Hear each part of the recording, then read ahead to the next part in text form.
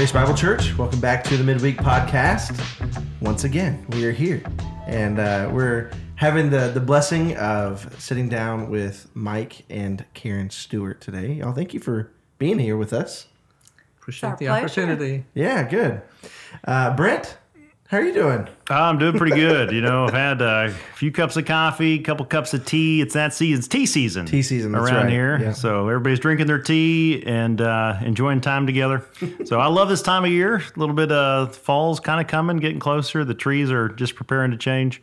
But one of the components that I do love, this is a really hard, sudden transition into this, though, is being able to hear how the Lord's worked in the people's lives that are part of Grace Bible Church. And one of the things I've been kind of amazed at since being here is it's not just the university that draws people to Nacogdoches, it's different seasons of life as well, and from all over. So Mike and Karen, you all moved here, was about 2 years ago? One year ago, just 1 year ago. Wow. Incredible. Well, would you tell us a little about, Mike, if you would go first, and tell us about how you came to know the Lord, and then we'll let Karen share next, and then how you all end up meeting each other. Okay. I grew up in a little town in northern Oklahoma, like about 1,800 people, a little wheat farming town. And I thought about what you need to do to be a success in life. And in high school, in a little town in northern Oklahoma, that meant make good grades, do well athletically, do well socially. And I was able to achieve that.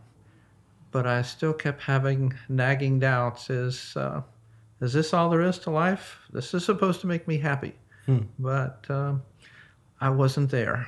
And more of the same in college. I saw how people were trying to feel successful and accomplished in college and through drugs and alcohol and relationships, and none of them seemed any happier than I was. So I thought, well, that's not the answer. And I came into contact with a group of people. They were Campus Crusade college students, and they had a stability about them that I did not. My emotional stability depended on how the athletic team did that weekend or how I did on the last test, and they seemed to be much more even keel. And so as I got to know them, they talked about a personal relationship with Jesus Christ. And I had believed in God. I was a forestry major, and so I believed in the order of nature because I got tested on it every time we went to class. We had leaf tests and twig tests and bark tests and scatter 25 pine cones on a table and tell me what kind of pine cone it is. So I was utterly convinced that there was order in nature, but I did not have a personal relationship with God. And so one morning, early Saturday morning, I went to the 5th floor of the library, and you can imagine how deserted that is at 7 o'clock in the morning. And I asked Christ to come into my life, to be my Savior and Lord, and to make me the kind of person that He wanted me to be. And so, in a nutshell, that's it. Very good. And so we'll get the next part of your story, but let's hear Karen, how did you come to know the Lord? Where did you grow up at? Well, I grew up in Michigan. I grew up in a Catholic home, and so from the very earliest remembrances, grew up with a very deep love for God and reverence for God. But I also balanced, since it was the old Catholic Church, that idea of working for my salvation with my love for God. And as I grew into a young adult, even though I was a, quote, good Catholic, unquote, I knew I was falling short. I knew there was no way that what I had inside of me would meet God's standard for holiness. About this time, my brother went off to college. He was 2 years older, and he became a Christian. And my response was, well, he's not into drugs or wild parties. That's probably better than nothing. And he came home that summer, and he just lived it in front of me, but never said anything. He did not share the gospel. Someone else got partway into the story of that and then kind of backed out. And so by the time I went to school my freshman year, I was trying to figure out how to make all these pieces fit together. I looked at a Boy Scout manual one day and saw a picture of a Boy Scout holding a Boy Scout manual that had a Boy Scout holding a Boy Scout manual. And I thought, this is eternity. That's what eternity is. And I don't know where I'm going to be. And my whole body just went cold, and I was so frightened. And so my freshman year, they had an activity fair, and I walked around looking at things, and a girl walked with me, and as we walked back across the green, she said, Karen, I noticed you went to a lot of Christian things. Are you a Christian? And I looked at her and said, I don't know. Will you please explain to me what a Christian is? Wow. And after she picked her chin up off the floor, she very graciously and kindly did that and answered my questions. Huh. Being the kind of person that I am, I said, well, I have to think about that a little bit. I need to know how that fits into what I've always known. And it wasn't much longer than that, though, that I was surrounded by those friends that she had. They included me, and the love they had for one another taught me in a very real way that Jesus was real, and the relationship they had was the piece I was missing. And so by myself one evening, I accepted Christ in my dorm room, and then later they said, Karen, have you accepted Christ? Because we've seen some real changes in you. And I said, oh yeah, I just didn't think to tell you. So it's been an interesting time since then. God has brought many faithful people into my life to mentor me, to teach me, to encourage me. And Wow. We've been through a lot of ups and downs in life, but Yeah. God's always been faithful. Yeah. So you're both Midwesterners. So this Texas, what do you call this? This cold we have now? It's in the 40s, 50s? So yes, Texas cold. And it's like 75 Until or it's 80 like by -1 again 2 this o'clock, and then you're sweating all day. I'm not quite used to that part myself yet, but I at least know how to dress for the first part of the day. But share with us how you came to move down here to Texas, and I know serve in vocational ministry as well for many years. And would you all just share part of that story with us before you can tell us how you came to Nacogdoches? After I graduated from college, during my junior and senior years, I just was more involved in Campus Crusade. And as a result, I saw my life become much more stable, not so up and down emotionally. And I realized that when Christ is in control of my life, I'm a success. There's a verse in Colossians that says, whatever you do, do your work heartily, and it's for the Lord rather than for men. And to me, that meant that there's only one person I have to please. So I don't have to please my coach, my teacher, my girlfriend, my parents. I have to please God. So that really simplified life to me. As I neared graduation, I thought about where do I go to serve God? And the best place I could think of was the people that I had been working with. And so I went on staff with Campus Crusade. And they sent me to Denton, Texas, the University of North Texas.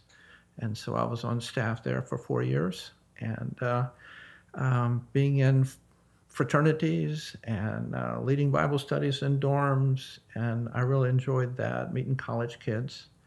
And during that time, there was a church called Denton Bible Church that was getting started. This is late 70s. And so mostly college kids, and we met in a gym on the north side of town called the Optimus Club Gym, and we would have to sweep it out every Sunday morning because of the events of the previous night, and before we could have church. And so they asked me to be in leadership, to be an elder, and at that time it was such a youth-dominated church that if you were 30, you were elder material. Yeah. So I was an elder. So Very good, very good. And you went. So tell us how you all ended up coming to meet each other. Well, we did not meet until much later in life. Yeah. We both have a previous marriage, which unfortunately ended in divorce for both of us. Sure. Neither one of us wanted those divorces and worked actively toward reconciliation, but unfortunately our ex-partners were not willing. And so one of the ministries that had helped me a great deal was divorce care. It's a Christian-based recovery ministry. And I had just bought, my divorce was final, and I had just bought a new house, or was ready to, and decided I needed to check out a church first. And ended up in the church where Mike was leading the divorce care ministry that I volunteered in. And so we had worked together in ministry for quite some time, there for about a year, when one of the pastors at that church decided to start a church in the community that I lived in. And so I didn't have a long commute. And Mike went on staff there. And the divorce care ministry needed a female partner to help make it go. And so we worked together into that ministry, and our friendship gradually blossomed into more. At this time, I was a single parent of 3 children. And so I really wasn't very interested in dating, and always said if God was going to bring someone into my life, he'd have to drop them in my life just in his own way. And I remember a dear friend saying, have you looked to see if there's a parachute in your backyard? So I never had a question about whether Mike really loved me when he asked me to marry him, and I had 2 teenagers and a preteen at home that he was adopting into his lifestyle when he'd never had children. So that is awesome. And so you served for, tell us about your experience and decision to move to Nacogdoches. How did that all shuffle around? Because you moved here when COVID, I mean, COVID's still a thing, but you moved here during COVID. Tell us about that experience coming here. And for the record, we love Vince and Autumn Walsh. They are a blessing. And so if people don't know them, you need to get to know them. They're a special couple. So tell us about how you ended up coming here to Nacogdoches. Well, we would come to visit Vince and Autumn 2 or 3 times a year, every year for probably 12 years, something like that. And we would drive out of town, and we would have this feeling, wouldn't it be great to live in Nacogdoches? And so it's such a beautiful town with the trees and the hills and everything. And we just thought, wow, that would be paradise for us. And so when our careers both ended in McKinney, we thought, well, now's the time. And through a series of events, we sold our house in like a day and a half, and found a house here.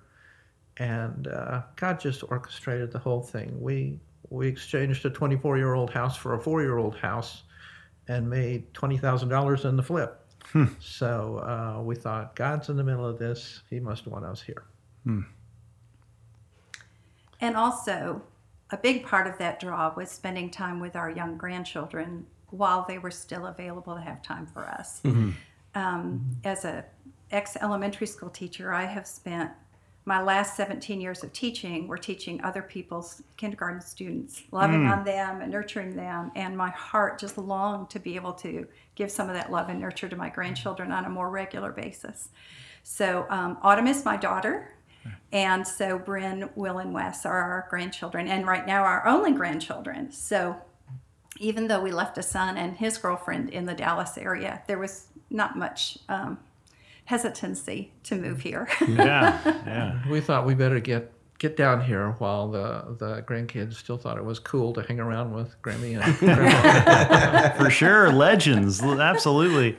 Well, that's I think that decision to be able to come here, though certainly the grandkids have a real pull.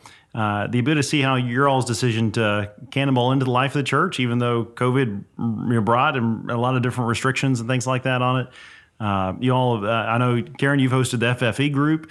Sarah, I know, has been blessed by that and enjoyed that. Mike, you've spoken to the men's group, will be a part of men's huddles. You all are part of small group. Just regularly every Sunday you're connecting, talking with somebody else, engaging other people. You have very much a pursuer's mindset, and that sticks out just on a Sunday morning. We see that on a regular basis, and that is a huge blessing in life for a church. So we're grateful for you. One thing I do want to ask is what's something that is kind of maybe a characteristic about the church that you've seen that you expected or didn't expect? Doesn't have to necessarily be a good thing. We'll just edit it out if it's a bad thing. No, just joking. Well, I can answer that. Yeah. we have been attending Grace Bible Church on and off over the years when we would come to visit, and we're always drawn to the strong biblical teaching and just the people that we would even meet in a visit. But the thing that has been overwhelmingly a blessing to me is the fact that even people who have been a part of the Grace community for years and years and years still have open hearts toward newcomers and have embraced us and made us feel welcomed and part of the community. What I call the body life of the church is just vibrant. And I really cherish that. And I'm grateful to be part of it. Just within our little circle on Summerhill Circle, we had people coming to greet us as we were unloading the truck. And within 4 days, we attended Bible study at Ralph and Theta's house. And people were very concerned about us during the ice storm, and inviting us to their home, those that had a generator. And so we just thought, this is incredible. We come from a larger city and suburban areas, and that doesn't exist there. People are a little bit hesitant and maybe suspicious about having other people in their home, and we found that not to be the case here. Well, that's one of the things I even failed to mention is in the spring. Well, we hope to have Re-Engage that will begin, and you all, Lord willing, will be a part of helping make that go. It's still a little ways off, but again, just that intentionality, that encouragement. Mike, you've treated me to lunch. I promise I didn't leave my wallet in the car. You really did just offer to treat me to lunch, and you're such a constant encouragement. Part of the weight of that it is to serve in ministry, and I appreciate your regular encouragement that you give me. One of the things as we continue on this Sunday, sermon's entitled Israel's First Steps, but we'll be looking at Exodus 13, 1 through 2, the two verses we skipped over, and then 11 through 22 this week. And one of the components we're going to draw out of that is we were introduced to the Lord who's leading the people by pillar of fire and by cloud. The same one, just seen differently in the night and the day. And this is the first time that Israel's seen the Lord in that way. They've only seen Moses. They've seen how the Lord has worked, but they see this manifested presence of the Lord as he's leading them. And his presence, at the end of verse 22, we get this insight that the Lord's presence is with them. They take an inefficient route in the direction they're going, which certainly I'm sure some people gave their feedback on that, possibly. It doesn't tell us that they did, but Moses goes into detail to tell us the why, so it's probably a good chance that he had to explain the why several times. But the great comfort that the Lord is leading the people to a place, but his presence with them is a guarantee of the hope that's to come. The promised land's to come. They're not behind where they need to be. They're not ahead of where they need to be. They're with the Lord and the promised guarantee of what is to come. And one of the observations we're going to draw out is, as believers in the new covenant, we have the Holy Spirit. And the Holy Spirit, he indwells us. This, as Ephesians 1 depicts, this guarantee of the inheritance that is to come, this promise of the presence of the Lord in us, that is a guarantee of a future inheritance that is ours. That's a certainty.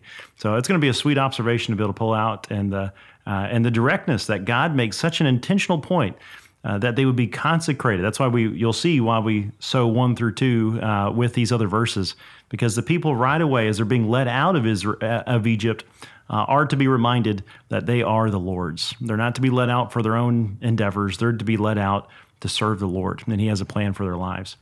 So looking forward to that. And Stephen, I know this Sunday we'll be having the choir. Yeah. Well, the choir will be back up. We're trying to have kind of a regular, maybe like every 3-week type of a rotation with them. And just as a reminder, why they're there. They're there to help support congregational singing, to encourage the church to be active in congregational singing. And this past Sunday, you drove us to really remember and consider how important that time is. And I think what would be important to remember is that you described us all as an orchestra, but also we're also a choir. We could probably use that parallel as well. We're one giant choir, and every member is needed, to be there to sing the truth over one another. That would be an encouragement to the person you're standing beside, or behind, or in front of, that you would help encourage the body as we worship together. So the choir's there to do that as well, to help be a part of that aid. But you, as you're listening to this, church member, you are a vital part of that ministry as well, as we seek to sing the truth together. So it'll be a sweet time, and it always is. It always is sweet to sing of the good news of Christ. So Absolutely. yeah. Well, Mike and Karen, thank y'all for being here today and sharing with us. We're so grateful to have you here. Blessed to know you both, and thank you for being a part of our body. Yeah. Our pleasure. Thank you. Good. Yeah. Well, church, we love you, and we can't wait to be with you again this Sunday to worship the Lord. Our God is good, and He's worthy of praise. We'll see you.